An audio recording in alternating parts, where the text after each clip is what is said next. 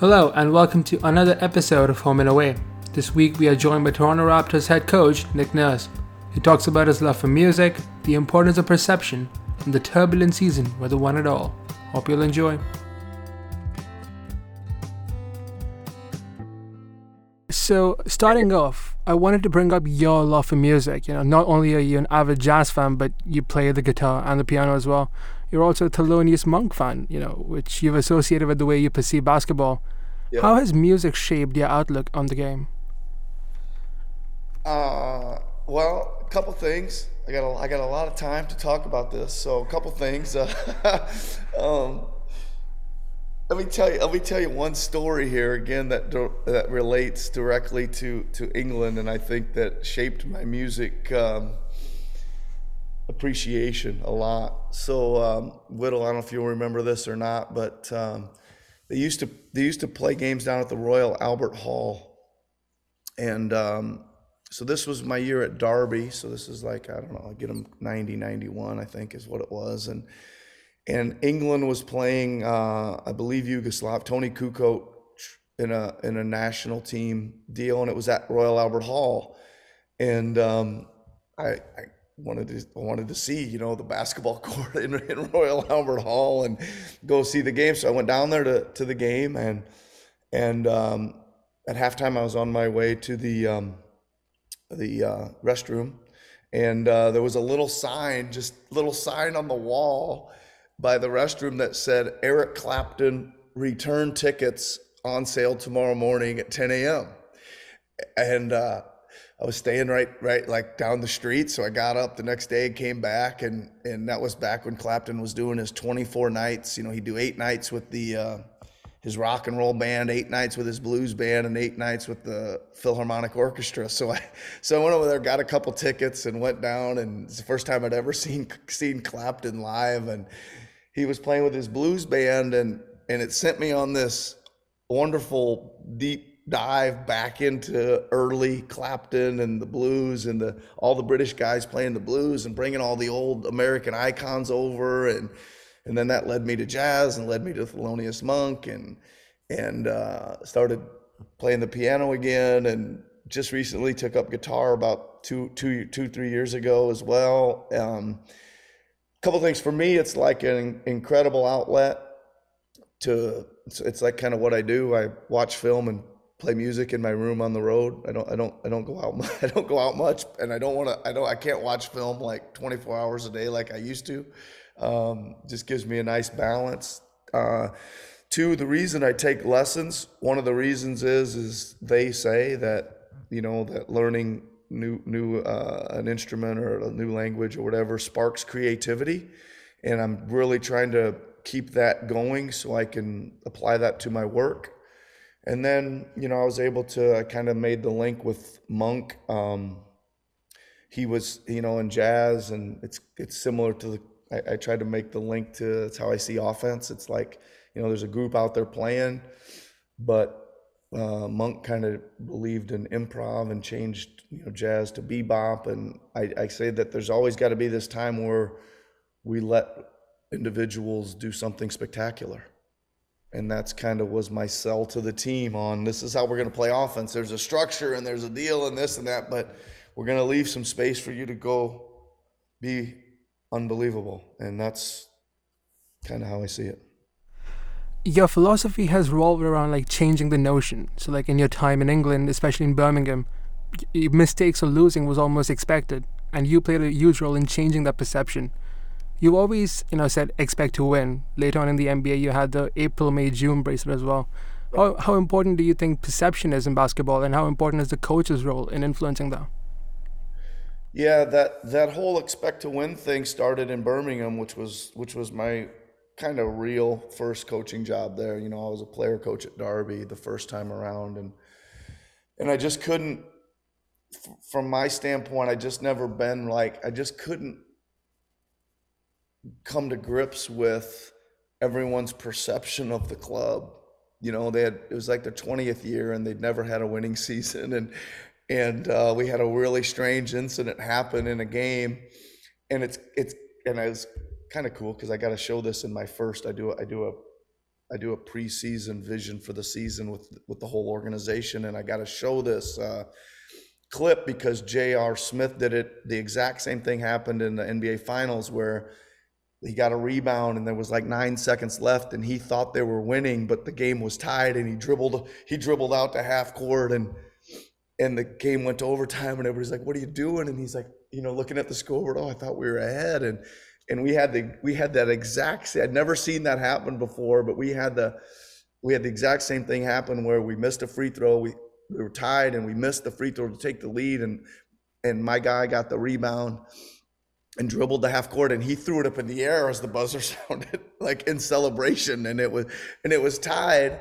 And back in those days, you had your stat crew guys were sitting right next to you, keeping the stats. It was no computer generated thing. It was, these guys were telling, you'd ask them how many, this and that. And the stat guy looked at me and said, typical Birmingham Bullet basketball. And, that was kind of the summation of that's what they expected, and that's kind of the way they moved around and the way they talked and the way they thought. And I just was like, when he said that, I was like, we can't win here unless I get to grips with trying to change everybody's mindset of there's got to be a way we can figure this out. Maybe we're not as talented or as deep or as much tradition or whatever, but how are we ever going to win if we're going to show up every night expecting bad things to happen and not coming out on the right side of things and the ball always bouncing against us and things like that. So yeah, that was, again, really formative stuff, little weird things that become a big, small things that become a big thing in your beliefs. And, eventually you worked with the Toronto Raptors first as the assistant coach to then going on to become the head coach. The season you won it all, there was a lot of turmoil with the Kawhi trade, your first season as head coach. What role did your experience playing, dealing with volatile situations in Europe and even like the D-League Iowa team? Did your tenure help in riding through those turbulent times? Yeah, so I say that when I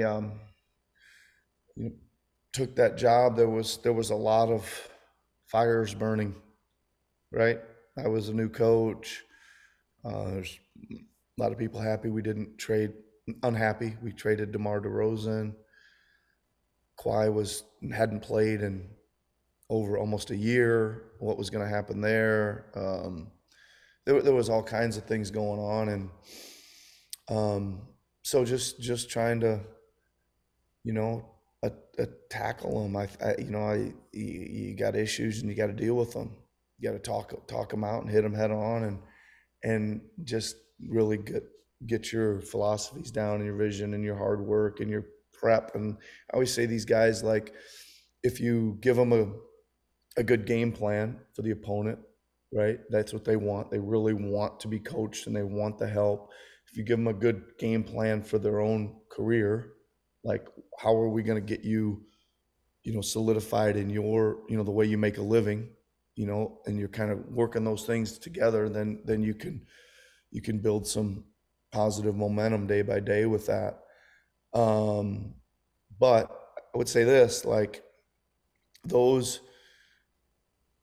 a lot of strange things that happen when you're coaching in the British Basketball League or in the minor leagues or in the USBL or in a summer league, like literally, the bus was breaking down, you forget the team uniforms, 3 guys can't show up for some reason. I mean, there's just, you get put in these scenarios that you can either sit back and say, well, we don't have a chance, or you can start saying, well, how about if we try this? And that's where, there'd be nights where we'd be trying all kinds of, the box and ones and the triangle and 2 and the full court pressing and things, just because out of like desperation almost to have a chance. And then 20 years later, those things circle back and you've at least understand, this kind of feels like the time, that, we showed up at Milton Keynes and it was 30 below in the gym and we still had to go out there and play, or whatever, whatever the scenarios are. And you seem to have seen them all when you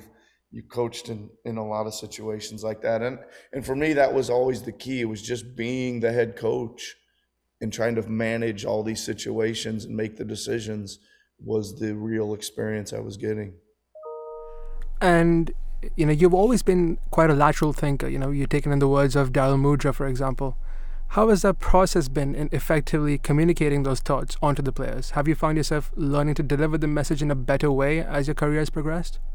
Yeah, I think that was again another like totally interesting thing. I just happened to randomly go to Northern Iowa, and this guy, one of the most incredible coaches of any sport all the time, was coaching our American football team there.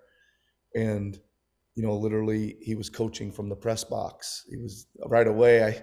I'm like, my first game as a freshman at the university, I'm like, I dig this dude, man. I mean, he's different, he's quirky, and now I'm interested. He's teaching a course there, and he's got a book, and I'm like totally like way ahead of his time with treating it as a democratic process where you're involving the players, way ahead of his time. And for me, it's still a better way to do it, a more fun way to do it, and critical way to do it. I think, I always say when we went box and won in the NBA finals, and nobody'd ever done that before. And, well, what I did was I looked out there and I said, this calls for the box and one, the same thing it called for when we did it to, I don't know, Steve Bucknell back at the London Towers, and whatever. And I took it to Kyle Lowry, and I, quick grabbed him and said, I had the board, and I said, Freddie VanVleet's going to guard Steph Curry, and he's going to guard him nose to nose, and this is what the rest of it's going to look like. And Kyle Lowry looked at me and says, man, looks awesome. And he takes it into the huddle and tells the team, this is what we're doing. And that helps, the leader, you have that quick interaction with him, and he sells it to the rest of the team. And then, of course, Freddie VanVleet goes out there and steals the ball from Steph Curry in the first two possessions. So you got a little momentum going, and that's it, So I think that kind of sums it up. And your first year as an NBA head coach came 30 years into your coaching career. A tenure Yeah.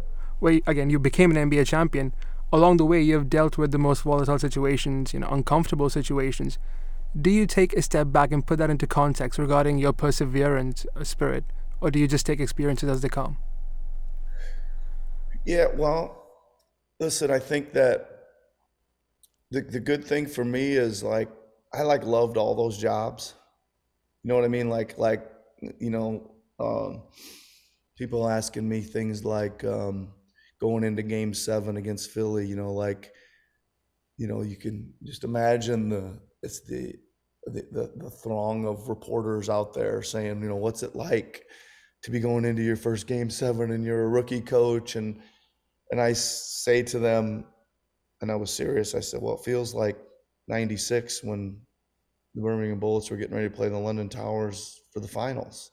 Like exactly, because that was my entire every waking thought of passion, and it was going into that. So it feels just the same. And they're like, come on. I'm like, well, at that time of my life, it did. And really I always, and again, was going into each season thinking, what can I learn this year and how can I get better at what I do? And I was happy at those jobs. I loved them, and that I wasn't thinking, oh my, even when I was in the minors and I was doing well, and people were constantly saying to me, how come you can't get in the NBA? How come you can't? It net it didn't like grate on me that like, this is unfair. I should be in the NBA. It didn't. I was so involved and knowing how much better I was getting every year coaching in that kind of turbulent um, minor league, and it was a fulfilling challenge that was making me better. I knew it was, and I liked it, so I was good. The final question, this might sound a little morbid, but it isn't meant to be. How would you like to be remembered? Um, Listen, I think that the biggest thing is that I hope there's a long line of players and coaches that know we helped them in their careers, right? Help them reach their goals, and that's about it. Great. Thank you so much for your time. Really appreciate it. Thanks, Ro. Good talking to you.